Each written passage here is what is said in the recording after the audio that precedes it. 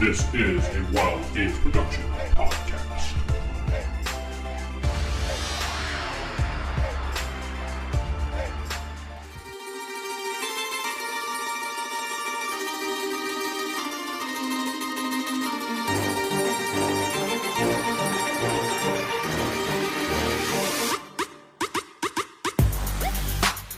Hey folks, it's Vince the Evil DM back with another Roll for Initiative podcast mini episode number 10. This time I got a question from Leroy D20 on Twitter. He sent me a message, a private message or direct message, whatever you want to call it. His question is, hey Vince, during my time playing AD&D, I have often found that many DMs forget a small rule on page 81 of the DMG. Magical armor and saving throws. I have found that many DMs forget that magical armor sometimes aids in saving throws, but not all the time, based on the type of attack and magic armor worn. Have you noticed this as well? Is this a common thing to ignore in your experience? Do you use this rule? Love the mini episodes, by the way, Leroy. All right. So the paragraph that he's referencing is on page 81. The magical properties of the various sorts of magical armor will sometimes, but not always, add bonuses to saving throw dice rolls made by wearers. All cases cannot be dealt with, for there will undoubtedly be many special circumstances which occur.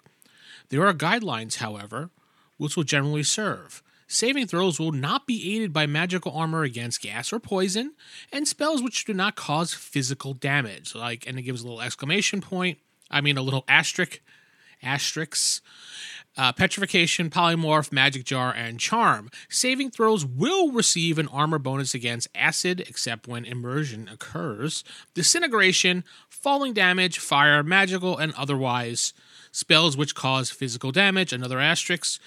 Exception, metallic armor will not add saving throws versus electrical attacks, although non-metallic armor will do so. Of course, when no saving throw is permitted, magical armor does not then give such an option unless otherwise stated. Yes. After reading all that and thinking, I myself have forgotten about this rule, and I know a lot of DMs actually have forgotten about this rule of how magical armor or items sometimes will give a bonus to saving throws. I know specifically in the past when I was playing, I would actually add the modifiers to it, or sometimes the armor would say it. I remember when we would play with DM Joe, the great DM Joe, he would always tell us, when we got magical armor +1, he would say, you also get a bonus against this or that. And I think that's a great way of handling it. When you give magical armor to your players, let them know the bonuses they would get with saving throws as well. That way, nobody forgets, and there's no mystery beyond it. And this general rule here of if then this, that is kind of eliminated, but you are using it in a sense in your game. You're allowing the magical armor saving throws to actually work, but in your case, you're giving a specific category for it. So, +2 to acid, +2 against disintegration, +1 against falling damage. I've seen all those things put in with armor a lot when Joe did it. So I tried to do that, but then I have also forgotten that over the years to actually add those rules into the armor itself and completely slipped my mind. So this is actually a good reminder to those out there, as well as myself, when giving out magical armor, to maybe make a note that it does add to certain saving throws, certain situations, or just general saving throws.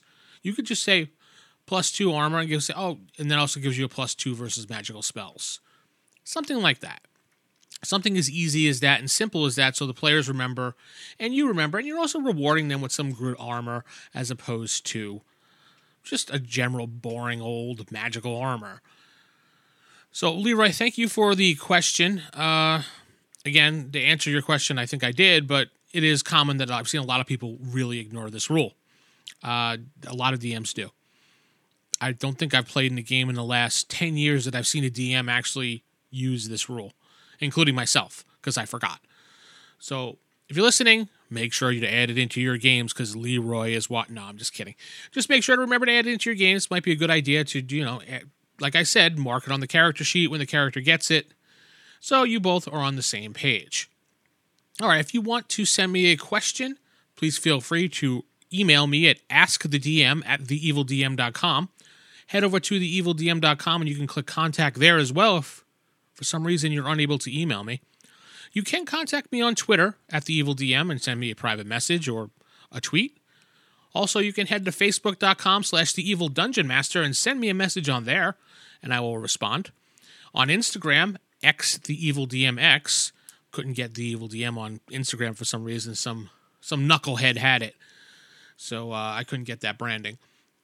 But yeah, do those things for me. You can also go to anchor.fm/theevildm and leave me a voicemail by clicking on the button to leave a voicemail if you have the app or on the website.